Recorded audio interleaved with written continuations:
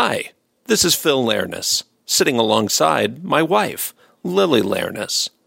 As we travel through the third decade of the 21st century, it's good to know that the Midweek Drive and Midweek Drive morning editions continue to produce a minimum of 4 hours of weekly audio goodness on Siren Radio and southsidebroadcasting.podbean.com.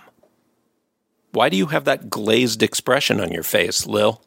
Too many numbers in that announcement. Anyway, we've come a long way since Tom Baker once said, the thing about the Doctor is he's basically asexual. He has a companion, but there's no suggestion of any hanky-panky there. Now you're getting deep, longing sighs and all sorts of other issues within the TARDIS. Isn't that right, Alan Stevens? You were just breaking up there momentarily, Alan. Okay. Sorry, I think we're getting you now. Shall I start again? Yes, Tom Baker said that. Yeah, Tom Baker did say that, but he obviously wasn't a big fan of watching previous Doctor Who stories before his came along. He kind of played it in a...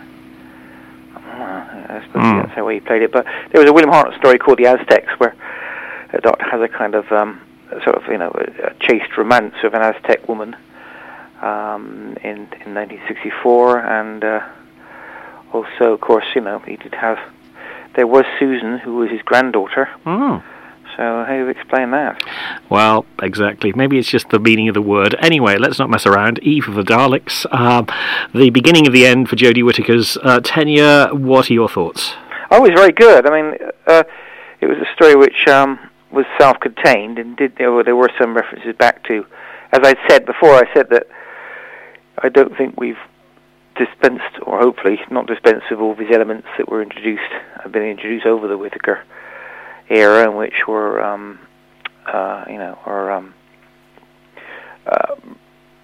one of the big things of the flux. I think the timeless child. We're still going to be dealing with that until the end of the Whittaker thing. So, but the difference was the story was self-contained, and also it featured the Daleks, and I like the Daleks, and the Daleks are very much as they were, kind of a 60s thing in a way. The Daleks back in the 1960s, they were a bit quirkier than they were in the 70s, and had a kind of like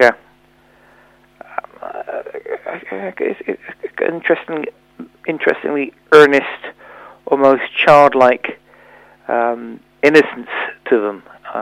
Also appears in the Dark Annuals as well. So there was something of that in it, wasn't there? He said, is that you, Nick? This is not Nick, says the Dalek. Rolls 8, shoots person. quite funny. It's like sort of stuff you got in Daleks Master Plan or Evil of Daleks. Evil of Daleks might have been a direct influence because, of course, it was released on as a sort of cartoon, wasn't it? Was it this year? Indeed it was. Yeah. In all its... Evil of the Daleks, Evil of the Daleks, yeah. Evil of the Daleks, so almost the same damn title. So it probably was an influence. Well, it must have been. I think everybody is... I think the Evil of the Daleks release was extremely interesting in that when you're listening to an audio production or when you're listening to the audio soundtrack, effectively, of a missing story, then a lot of your attention your brain is focused on recreating the visuals, I suppose. And what happened with the cartoon version was it removed us from that, because we now had visuals and we could actually concentrate on the story. And watching the story, I thought it was very, very clever and interesting. So that was a revelation. So I wouldn't be surprised if this is the same sort of influence. This is the same sort of thing that happened of Chris Chibnall, because he, for better or for worse, he is a fan. So, self-contained story, some interesting dialogue in it, quite nicely directed, I thought. A lot of humour. The two leads, outside of the Doctor and his companions, I didn't know them. I don't watch a lot of contemporary television, to be honest. But apparently they were comedians, weren't they? You probably know more than I do. But I thought they were really good, very good indeed. They played it. It was a fun Well, fun to watch. Ken Dodd actually entered into the Doctor's scenario, as did Beryl Reid, so there is a track record for featuring comedians and pantomime eras. Yeah, well, some's more successful than others. I mean, John Nathan Turner used to go along to these parties and meet someone and say, hey, would you like to be in Doctor Who? And suddenly they were. And I don't think John Nathan Turner was a guy who... I think he was very good at the job he originally did, which was budgeting, but he wasn't a man who understood storytelling or casting particularly well. I've actually got a problem with Beryl Reid, and Beryl Reid has done serious parts. Of course, she was in Tinker Tailor. Or was it Smiley's People? She might have also been Tinker Tailor Soldier Spy, the original BBC adaptation. I can't remember. But there were other ones that weren't quite so... then again, Ken Dodd was kind of appropriate for the story he was in. But there was some strange casting during the... in sort of stunt casting as well, in John J&T era. I remember Halen Pace turned up. Do you remember Halen Pace playing two shop owners in Survival? Yeah, well. So, but I didn't even know them. I didn't even know who they were. I just thought they played it extremely well. Ironically titled, given that the series went into hiatus for a good number of years after that. 17 years, yeah, it was a bit of an ironic title, unfortunately. So. It wasn't a particularly good story. Survival, yeah. So directed by Annetta Laufer. I mean, am I getting a sense... Oh, Annetta Laufer.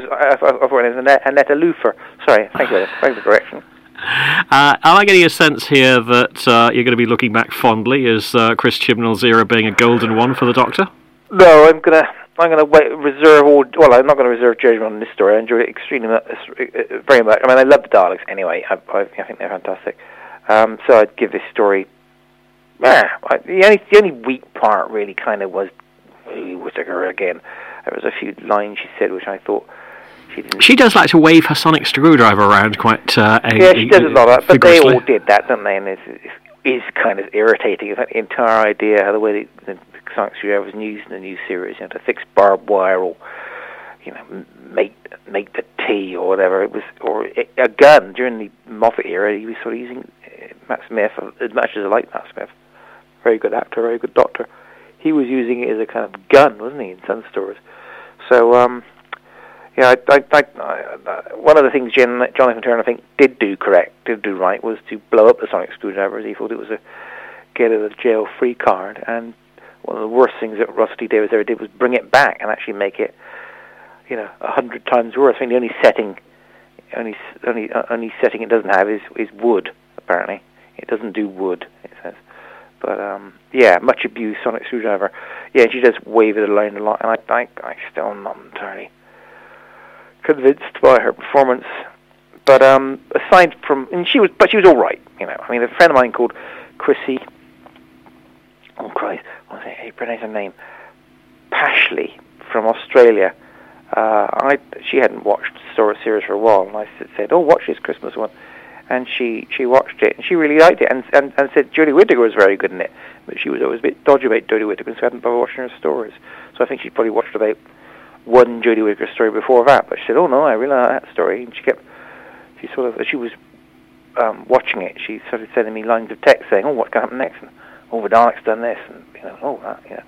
So it seems to have gone down. We sort of. I'm not saying that. Well, yeah, Chris is more of a non-Doctor Who, more of a Bake 7-pan really than a Doctor Who fan. So I don't know whether that counts, but it seems to have gone down well with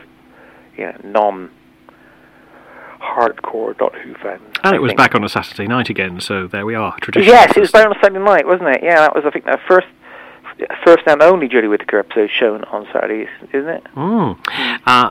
You mentioned, obviously, Nick and Mary, portrayed by Ajani Salmon and Pauline McLynn. Would you like to see more of them, or indeed Sarah with Aisling Bea, who was that? Aisling B, I think it was Sarah, and then there's Nick and Mary, somebody completely different. I don't know. I wouldn't mind seeing them with something else. I thought they were very good. They played it. They were convincing, and I liked. But the dialogue was good. They said the dialogue well. Yeah, I think. I just thought they were just made me laugh. It really, I sat down and watched it. There was a few surprises this Christmas. I'm not a massive fan of Mark Gatiss, so last year he did this ghost story and it was quite good, and so I watched it. The Christmas one this year, the Mezzotint, It was really excellent. It was actually improved on the M.R. James original. The M.R. James original has a kind of it kind of peters out and doesn't entirely have a satisfactory ending, although it's an extremely interesting story. But Gages had improved. Gages had improved on it, and so I thought, wow, that was excellent. So that was very good. And the Doctor Who thing, I kind of, that's really like, but it made me laugh, and I thought it was good, and so that was good as well. So yeah, 10 out of 10, I'd say, for Daleks. But I think that was all I saw over Christmas. I did catch up with some stuff I'd been putting off for. Like the animated Galaxy 4? Well, that was a bit of a gruel watch, wasn't it? That was a bit of a that was the very weak story, and the animation was a kind of crudish, wasn't it? No, but I watched It's a Sin by Russell T Davies. Russell T Davies a few years ago did a production called Banana, which I thought was dreadful. So I wasn't really looking forward to it. I'm basically clearing my Skybox, and I thought, oh well, I better watch it. And it was 5 parts long. Apparently he'd tried to sell it to the BBC and to ITV, and they'd ran away because they thought a drama about AIDS wasn't really going to go down very well with the audience. But it was pushed forward by the controller of Channel 4, even though it was then still cut from 8 episodes to 5 episodes. And I watched it, and I thought it was excellent. I thought it was extremely clever, very perceptive, very well done, very, very well acted. So, sorry, Russell, I got it wrong on that point. Yeah, well, there we are, you see. Banana was awful, but It's a Sin was excellent, superb piece of work. So, I mean, we're already getting people who are sort of shock or in a state of shock. Did you actually say that you were going to actually give Eve of the Daleks 10 out of 10? Eve of the Daleks? Yes, I really enjoyed it. Yeah, it was great. Well, I think that's the first ever. One of the first 10 out of 10s I've given. Ever, is it? Exactly. I mean, well, I'd give Caves on only 10 out of 10. Well, yes, but that's pre... I think I would give Evil of the Daleks 10 out of 10. I think there's something very interesting going on in Evil of the Daleks. I think the Daleks have... I think they're rerunning time. I think they've... I mean, the entire story is kind of set in the past anyway, because the story was broadcast in 1967, and yet it's set in 1966, because they go back, don't they, and let Polly and Ben off at Gatwick Airport. But I think the Daleks have seen where the Doctor and Jamie are, and then they arrive before the Doctor and Jamie arrived, and set at this antique shop, don't they, with Edward Waterfield to capture them. And I think right up to the point of where, before they go to Skaro, the Daleks have the events have taken place. They've not entirely fitted with what the Daleks wanted to do, and they've gone back and rerun it again. So the version of time we're seeing is, several versions down where it hit, where they wanted him to go. And I think this, I hadn't noticed this before, ever, but I think Ben Aronovich had, because when he does Remembrance of the Daleks, he again has a situation where the Doctor turns up, and the Daleks who are following him are already there, because they've seen where he's landed, and then landed in the past, because of course the Daleks themselves have time travel. And I think it might also have been the inspiration for the sort of dark Dr. McCoy era, but with not the Daleks rerunning time or looking forward to seeing what happened in changing events, like a video game. You'll be saying next that Doc Brown is indeed the Doctor and Marty McFly is indeed just a companion, but never mind. Well, that might be in it as well, but I haven't seen that film for years. But the idea that the Doctor was ahead of the game because he'd effectively surveyed the timeline or was changing as he was going along, he knew what was going to happen. How come you always know what's happening? But he'd sort of gone ahead. But this time, the Doctor doing it as opposed to the Daleks. I think the problem with the Dark Doctor McCoy idea was that effectively if the Doctor is doing that, then he is tacitly responsible for every death, because he has said, okay, I want to defeat blah, blah, blah, but this person's going to get killed, and that person's going to get killed, and this is going to happen. So effectively, he's saying, "I'll allow that. Yeah, that's okay." Then, just to clarify, Alan, it's 10 out of 10 for Evil of the Daleks and 10 out of 10 for Eve of the Daleks? Oh, yeah, I'd say both. Yeah, I'd say both of them were extremely good, yeah. I think the Daleks are also very well characterized in both stories and have very interesting takes on them. Very there you go. Dialogue. Yeah, it's very good. So I think Patrick Troughton was a better Doctor than Jodie Whittaker, I'm afraid, yeah.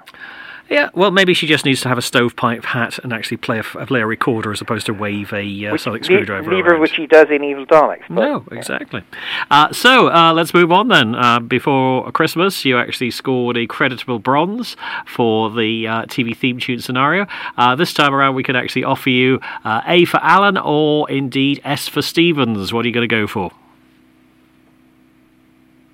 S for Stevens. S for Stevens. So you've dropped the A for Alan scenario. You're sticking with S. Of course, S served you very well beforehand. You didn't manage to identify Sexton Blake, and indeed you confused You confused Horse Beer show with Ski Sunday. I'll never live that down. Well, it's guard on my soul, that is. Put those horses on skis. You could have carnage. Is all I can say. So let's go with S for Stevens again. Are you set and ready? You now know how the whole thing is going to move fairly rapidly as we move through. Yeah, the next thing. Do you want bronze, silver, or gold? Do you want 3, 4, or 5? What did I go for last time? Gold, wasn't it? You did. Wow, yeah, go on then. Gold again. You're going to go for gold again? Okay, well, there we are. Here they come.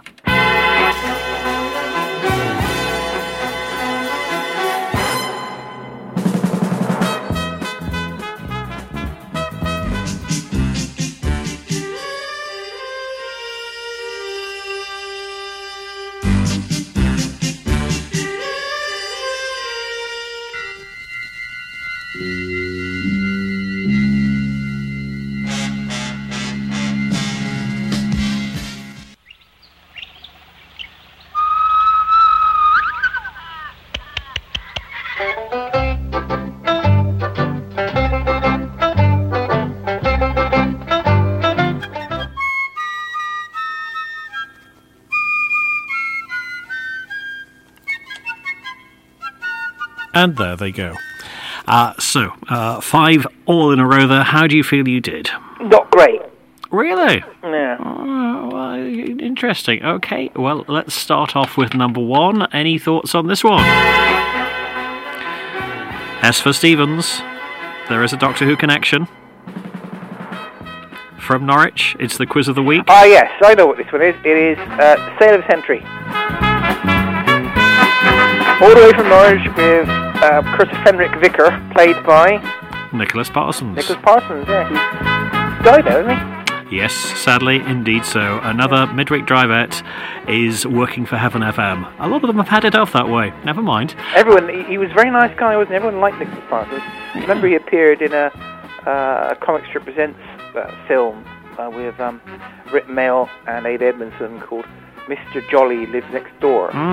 And these two people were contracted to take out Nicholas Parsons, and they thought take him out, as in for a meal, where in fact it meant take him out, kill him. But exactly. Yeah, I remember Ada Edmondson having in the story the character he played having his precisely. So how about number 2? I've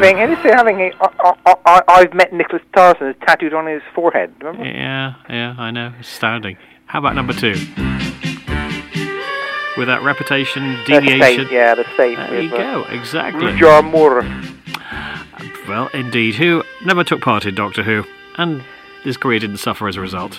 But he was James Bond. James Bond, though, wasn't he? He was a major James Bond exactly. thing, so he's a kind of Time Lord. He keeps changing as well, isn't he, James Bond? 2 for 2 is the score at present, with a little help from the Spectre Sail of the Century. How about this one?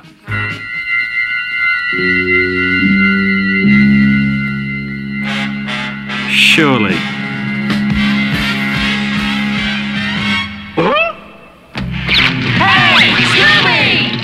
There you are. Scooby-Doo, yeah.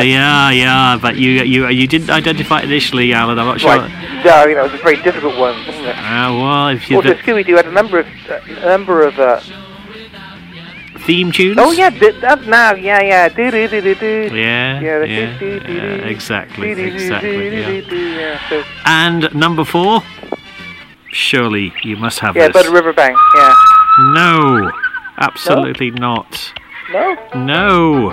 I thought Skippy the kangaroo. exactly. Oh, well, You could have heard him. You could have. What was he trying to tell you? Well, Jimmy's fallen in the well. Exactly. What was that, Skippy? Put in specially for your Australian colleague there. Never mind. I never saw that show, actually. Well, never seen an episode of it, ever. That's what YouTube is for. Before me. As I said before, that's what YouTube is for. And finally... that's, some mothers do have them. I think I'll give you 4.5 out of 10 then. Or 4.5 out of 5, really. Or 9 out of 10, which is not quite a 10 out of 10, but yeah. What one didn't I get? I don't think you got Scooby-Doo. Or Sale of the Century, to be honest, but never mind. I did get Sale of the Century. Yeah, well, with a little bit of help, shall we say. No, I got Sale of the Century. The 2 I didn't get was Scooby-Doo and Skippy the Kangaroo, wasn't it? There you are. So 3 out of 5. So there we are. That's where we will sit at present. So another series I'm catching up with, which again I kind of put off because Jane Tranter was involved in it, is Dark Materials. I recorded both series of that. It's been on my box since, well, the first has been on it since 2019.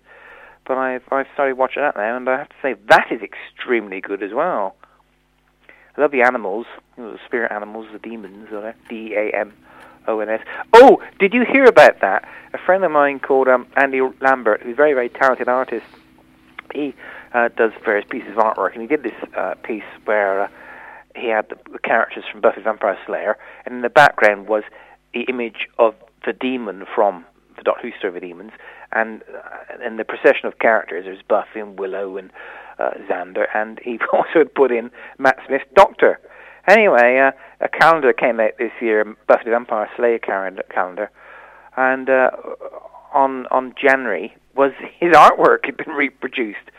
These people obviously were making money off poor old Andy without paying him any money, and but people had noticed this, suddenly the they used a piece of artwork which featured Matt Smith, and suddenly it went viral, and it was all over the place. So it appeared in The Independent and various other newspapers online. So at least you got some publicity out of it, eh? Exactly. And what about Celestial Toy Room? How can people actually access the latest edition and indeed find out the special downloads that you're offering as well? Yes, I put up a special download of in November of Celestial Toy Room I did last year.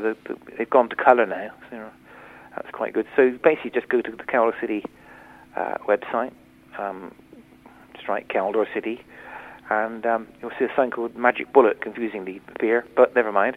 Click on the logo and it'll take you to the news page, and there's 3 full issues of Celestial Toy Room which you can download, and also the last have released a 2022 Celestial Toy Room annual, which this year reviews all the Matt Smith stories, and will also be available for free download, again in full colour, and it will also be available as a hardback limited edition later in January. But I've written the review for The Time of the Doctor, and it features a lovely photograph of my cat, Tasha Lem. Well, there we are. Fantastic stuff. Alan, it has been a delight as ever. Good to connect with your good self in 2022. Have you had a reasonably interesting photo? I know, I'm so used to saying Zoomers. I mean, it's ancient technology. But have you had an interesting photo with us today? Yes, very interesting indeed. Then in which case, assuming we are spared, will you be back with us in the not-too-distant future? Yes, when's the next Doctor Who due out? That will be Easter, but I think we'll get you back before then, I would have thought, really.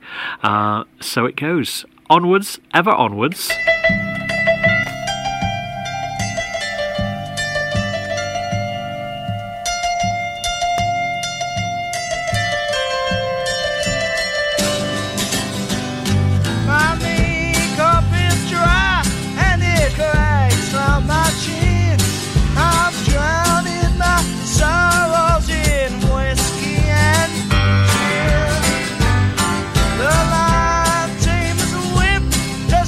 Crack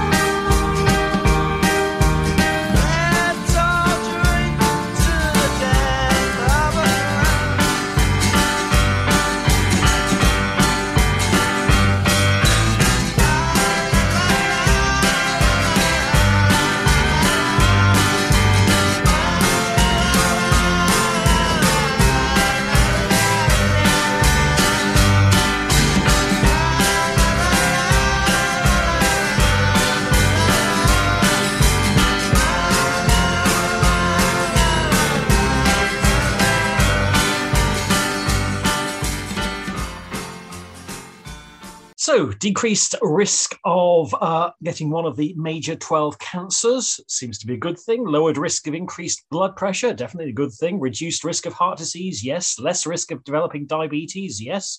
And less strain from chronic back and joint pain, all very positive and all very sort of good ways of actually ensuring that our health is maintained. But how do we do this? Well, it may be as simple as losing weight.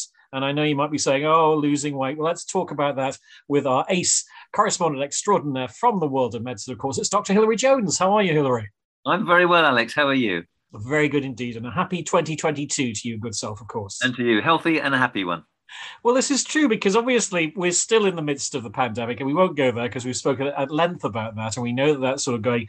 But actually allowing for that, actually staying healthy and actually being mindful of prevention being better than cure, losing some pounds could be the best way forward, really. It's really important. 63% of the British population are overweight. And I think a lot of people feel that, okay, that's not the end of the world. And of course it isn't. But there's no question that if you're overweight, there is a bit of inflammation going on in the organs of your body. And that predisposes to a number of significant diseases in the future if you stay overweight. And these include the 12 common cancers that you've alluded to already, particularly colon, breast, kidney and pancreas cancers. You've mentioned blood pressure, which predisposes to heart disease and strokes. You've talked about type 2 diabetes. But there's also people with a lot of chronic back and joint pain as a result of being overweight. And we know we're not going to mention the P word, the pandemic word, except to say that, of course, obesity is another risk factor for serious illness with COVID-19.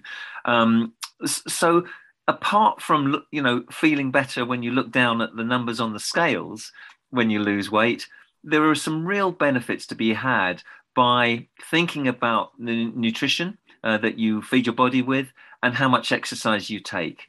And there are some great tools to be had if you go to the Better Health webpage, which is nhs.uk/Better Health. I mean, allowing for that, people listening to this say, yes, I know, we've heard all this before, it's January, it's time to actually renew that some membership to the gym club and then actually sort of give it up again in February or various other bits and pieces.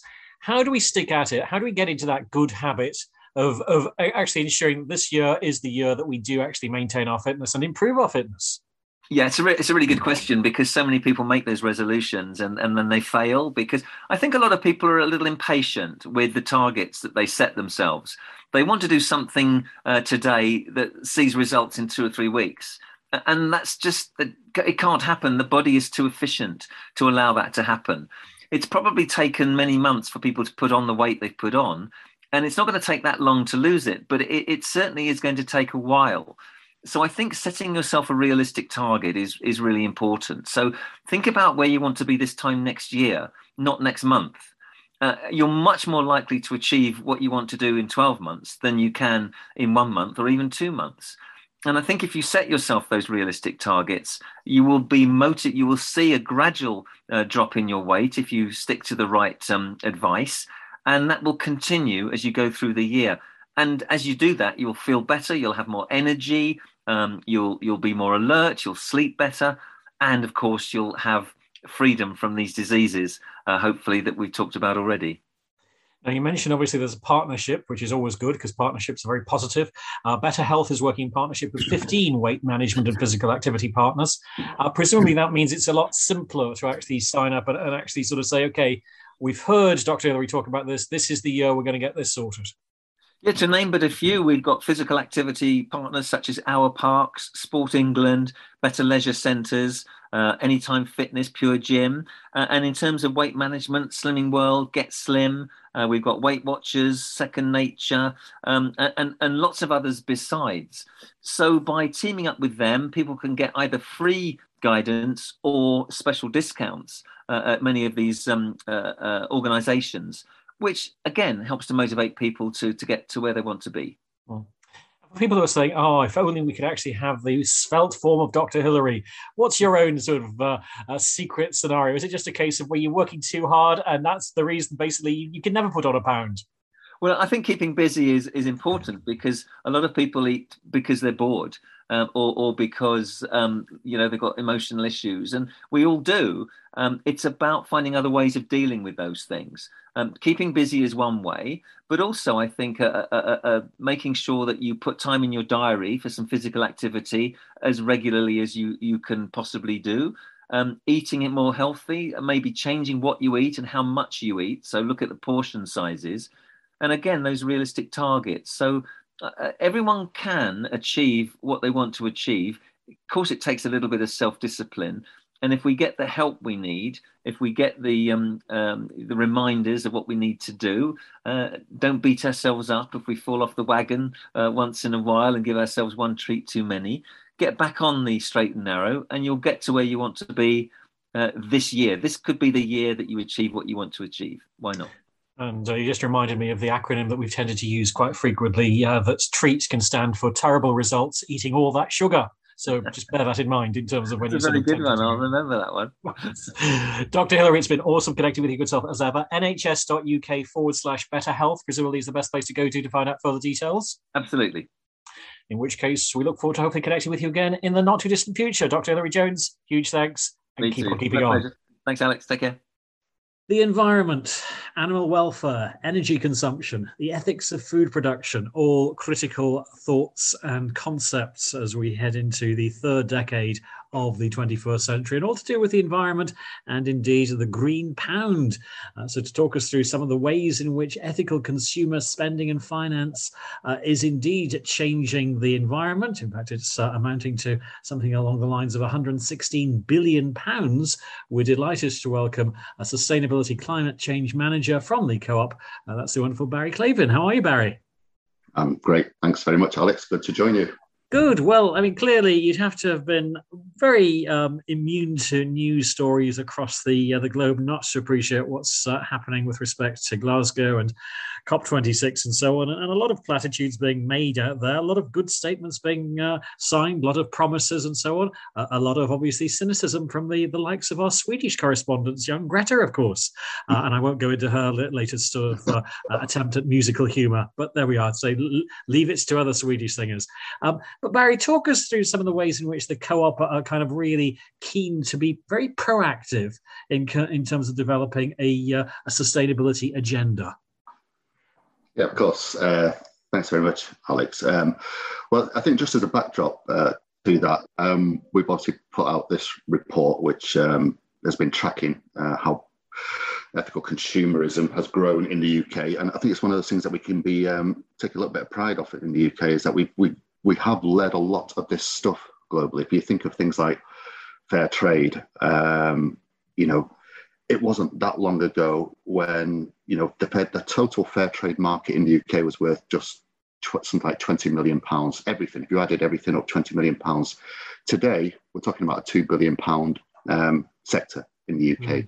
And that's one of the things that the Co-op has worked incredibly hard on with the Fair Trade Foundation, to make fair trade products better quality, more readily available to people, because these are some of the things that stop us shopping more ethically, are just some of the fundamentals that stop us shopping in different ways. Not just about ethics, but it is about availability and convenience. And so the more available we can make these things at the Co-op, the more convenient we can make it, the more that these markets will grow. And the more these markets grow, the more good we're actually doing as a consequence generally. You certainly raised the availability aspect there. I mean, for a number of years, certainly the end of the 20th century and so on, if you were somebody who wished to actually pursue green issues and topics within that, it was often a case of you would be classified as probably being upper middle class, or at least middle class, and probably maybe a bit too much time on your hands and so on. A lot of people would, on the other hand, say they would want to be more involved with saving the environment, but literally it was either priced out of their range, or indeed there were problems with that. So it's good that the Co-op's managed to address that. You do, of course, have a 10-point climate change action plan, which I'm particularly fascinated in. Barry, would you like to talk us through that? Yeah, of course, Alex. So, we've been looking at our climate impacts for almost 2 decades at the Co-op, so it's not new. But what we've recognised this year is the opportunity to actually address climate change impacts in everything we do. And we think that's just really important for all businesses now, which is a lot of businesses, if you listen to them and they say that they're reducing their carbon, they're just really talking about the electricity in their building, energy efficiency, and maybe some of their trucks, which is great, really good thing to do.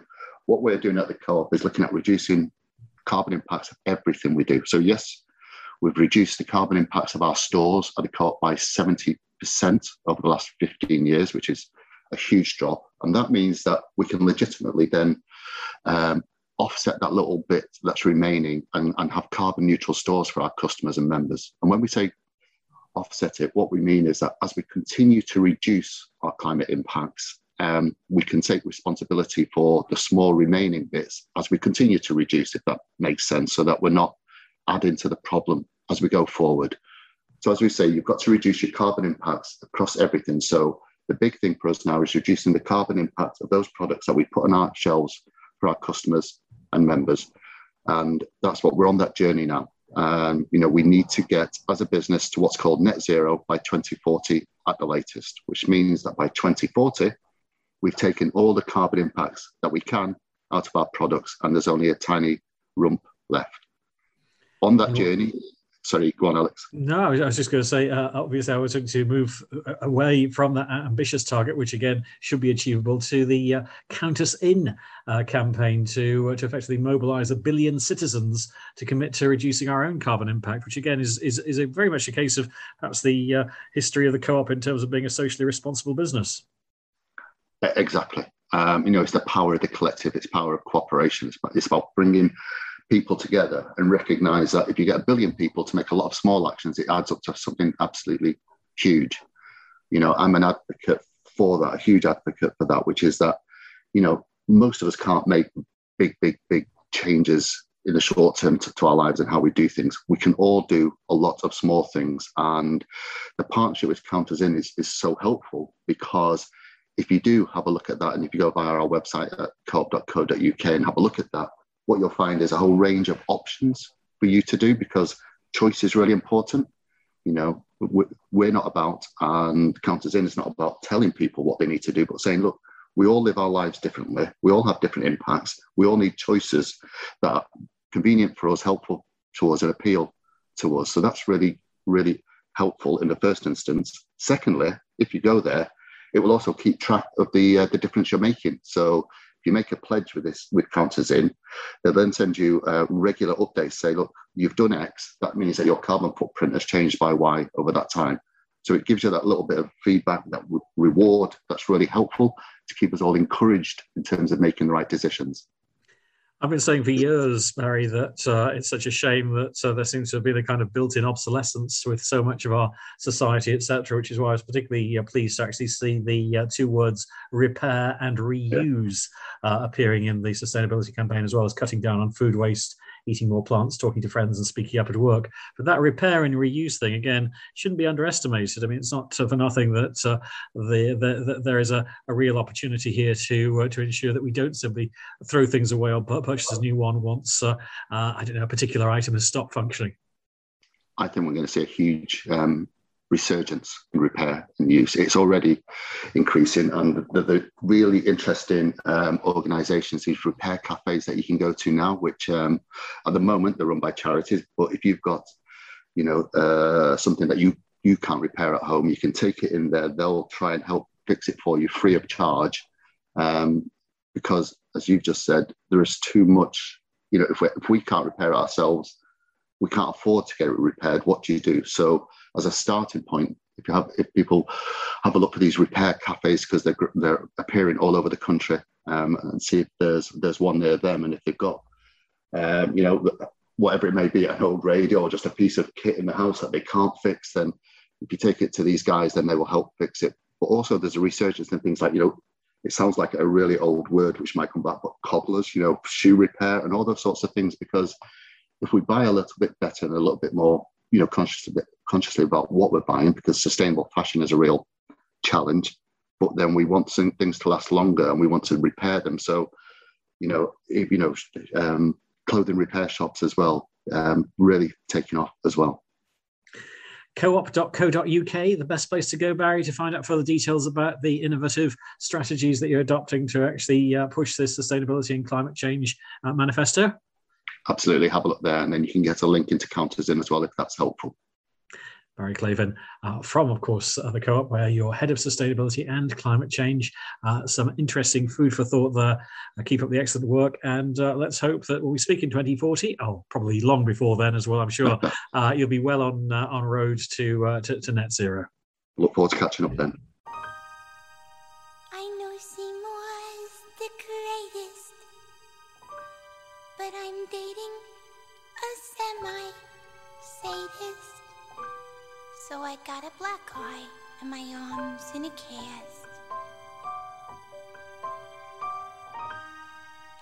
Still, that Seymour's the cutie. Well, if not, he is good in the beauty. And I dream of a place where we could be together at last.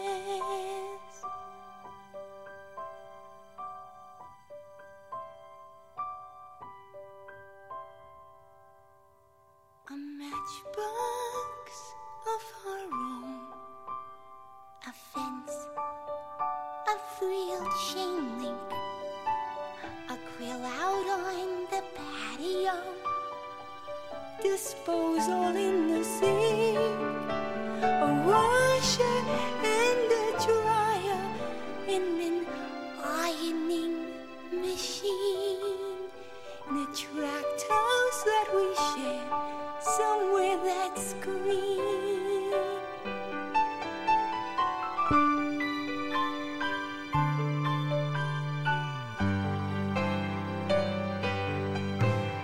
He rakes and trims the grass. He loves to mow and weed. I cook like Betty Crocker, and I look like Donna Reed. There's plastic on our furniture to keep it neat and clean. In the pine sol scented air, somewhere that's between our frozen dinner and our bedtime, 9:15. We snuggle watching Lucy on a big, enormous 12-inch screen.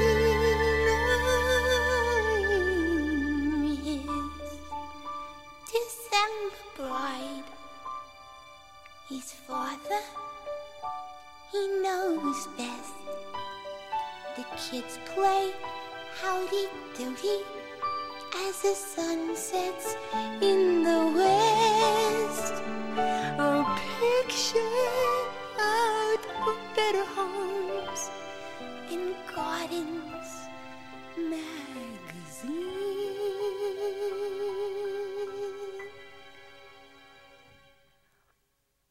Far from Skid Row, I dream we'll go somewhere that's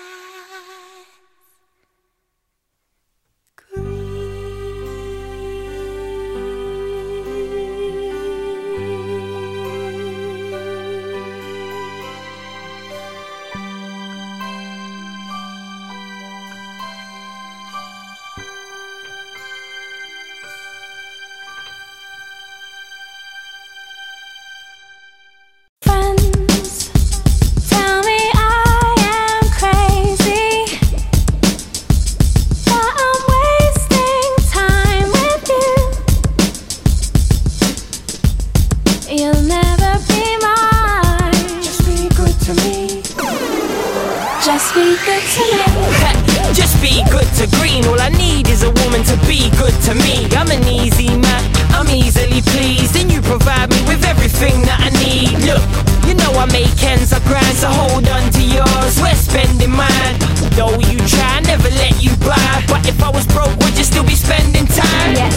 And I believe you would. Don't think P's too to treat you good. I walk street with you, yes. Talk deep with you, yes. even slip and spend all week with you, then I'm off. You wish I put an end to the torment, stop. But one thing is not ever is boring. What would you rather me be like? I ain't never gonna change. Are you ever gonna realize? People always talk about. Look, people are always gonna talk, babe. Reputation. I ain't even gonna lie, but it ain't like you don't know what mine I is. don't care what you do to them. Nah, Just be good to me. I'll try. Look, babes, you know I am, but as crooked as I am, I'll be as good as I can. I try and try, though it's evident my angel face is disguised for the devil inside. You're good to me, I ain't good to girls. Me, I'm a bad boy, something every good girl needs. Hey, honesty could avoid all your tantrums, but I'm a naughty boy and I always have been. What? And that ain't changing anytime soon. I can't have you with me whenever I move. Whatever I do, I come back to you. See the good attracts me and the crook attracts you. People always talk about. Look, people are always gonna talk, babe. Reputation. I ain't even gonna lie, but it ain't like you don't know what I mine don't is. care what you do to them. Nah, Just be good to me. I'll try. Friends are always telling me you're a user. Not me, not ever. Ain't no other man gonna treat you I better. don't care what you do to them. No, Just be good to me. I'll try. Be good to you. You'll be good to me. We can be together. Be together. Just be good to you. You'll be good to me. We can be together. Be together. Just be good to me. Why you always listening to them? Why you always gotta listen to your friend? Why you always listening to them? Why you always gotta listen to your friend? I don't care what you do to them. Just be good to me. I'll try. Just be good to me. Well, we're in the middle of COP26, and that will obviously resonate, presumably, for the next few years. But for those folk who are thinking of pensions and so on and pension investments, critical times are indeed to the fore. Could your pension help to reduce emissions? Could it promote diversity? Could it actually deal with affordable homes? Well, probably the best person to actually go to discuss the ways in which their investments or our investments could help fight climate change is, of course, consumer finance specialist. That's a wonderful Sarah Pennells. How are you, Sarah? I'm very well, Alex. I hope you're well too. Excellent. Well, I mean, not surprisingly, over 3/4 of us consider ourselves to be climate conscious. But surprisingly, 64%, so nearly 2/3 of pension holders, are unaware that their pension could be invested to help fight climate change. Sarah, this sounds as though there's an opportunity here to help the planet. Yeah, you're right. And it is interesting that, as you say, lots of people do think of themselves as being climate conscious, but haven't made that connection between the kind of everyday habits that they may be doing and what's happening to pension money. But in a way, I guess that isn't surprising because most of us, have a pension, pay into every month. And the focus is on thinking about making sure that we have a decent income in retirement so that we're not just having to rely on the state pension. But actually, I think to have a decent retirement, to have a good standard of living, it's about more than just the money that you get in your pension. It's also about the kind of world that we retire into. So to bring that to life, if climate change is, the effects of climate change mean that your home's at risk of flooding every couple of years, or the summers are so hot that it's really hard for you to keep your home cool, then it doesn't matter how much money you got in your pension because you won't have a good standard of living because of climate change. But I think the focus of governments, of pension providers like Royal London, that carried out the research, of the media, we've already been talking, I think, understandably for the last however many years about having a good income in retirement. But it is actually about more than that. The whole message, of course, is responsible investment. I think most people would actually feel that their investments were handled responsibly. Although I see that nearly a quarter of us, over a quarter, don't actually know what responsible investment actually means. Yeah, and I think, again, there's a lot of jargon and terminology around this whole area, which I think can be a bit of barrier to some people to kind of getting started. So responsible investing means that a pension provider will take into account how a company is run, so its effect on the environment, might be looking at things like its sort of how well governed it is and how it treats its own customers, its employees and suppliers. But there are also terms like ethical, sustainable, and it can be quite confusing. So I understand that, for some people this can be a barrier to thinking about their pension. But I do think, as I said, that it is really important to kind of make that connection that the money you're paying into your pension every month from your pay packet, or you're self-employed or so on, it's not just sitting in a bank account somewhere. It's actually working for you. That money is being invested on your behalf. And some of that money will be going into shares in companies.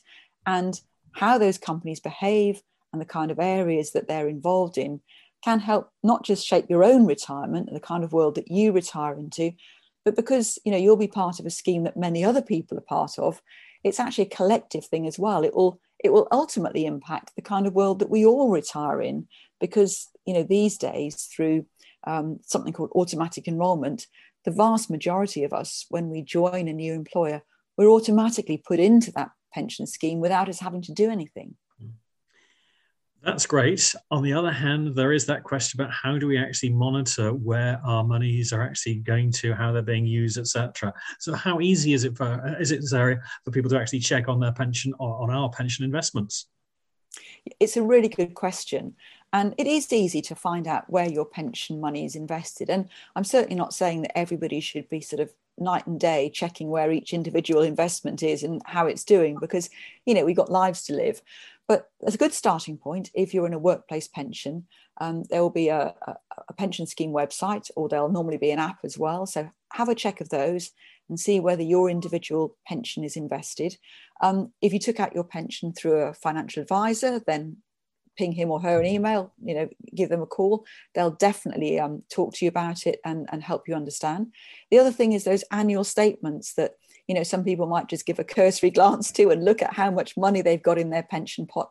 Well, they also have information about where your money's invested. And again, in terms of the different pension providers, well, they may take a slightly different approach.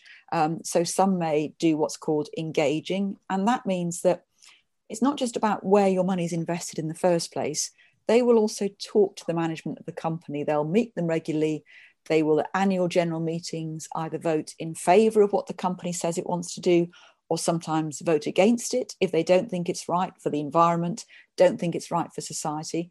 And so they will take a more proactive role, I guess, in their investments. So it's not necessarily something that we as individuals have to think, well, actually, I need to spend all my time checking my investments, because you're part of this fund and it's something that your pension provider will be doing for you. Lots of food for thought. Would royallondon.com be a useful starting off point to at least find something out about the survey that was actually commissioned? Yeah, so there's information both on how you can invest responsibly and some examples of actually what Royal London's been doing in terms of its responsible investment portfolios and pension plans. There's also a Facebook community if you're into Facebook for, we call it the invested generation. But I have to say, obviously we're in the second week of COP26. There's a whole conversation going on that's much wider than pensions around the decisions that we can take. So there's information also on other websites as well. It's something the government's talking about. It's something that other organisations are talking about. But I think a really good starting point, either go onto the Royal London website or start with your own pension provider, see where your money's invested and see how you feel about it and what you think about the impact that might have on both your retirement and the retirement of those people that you know and love.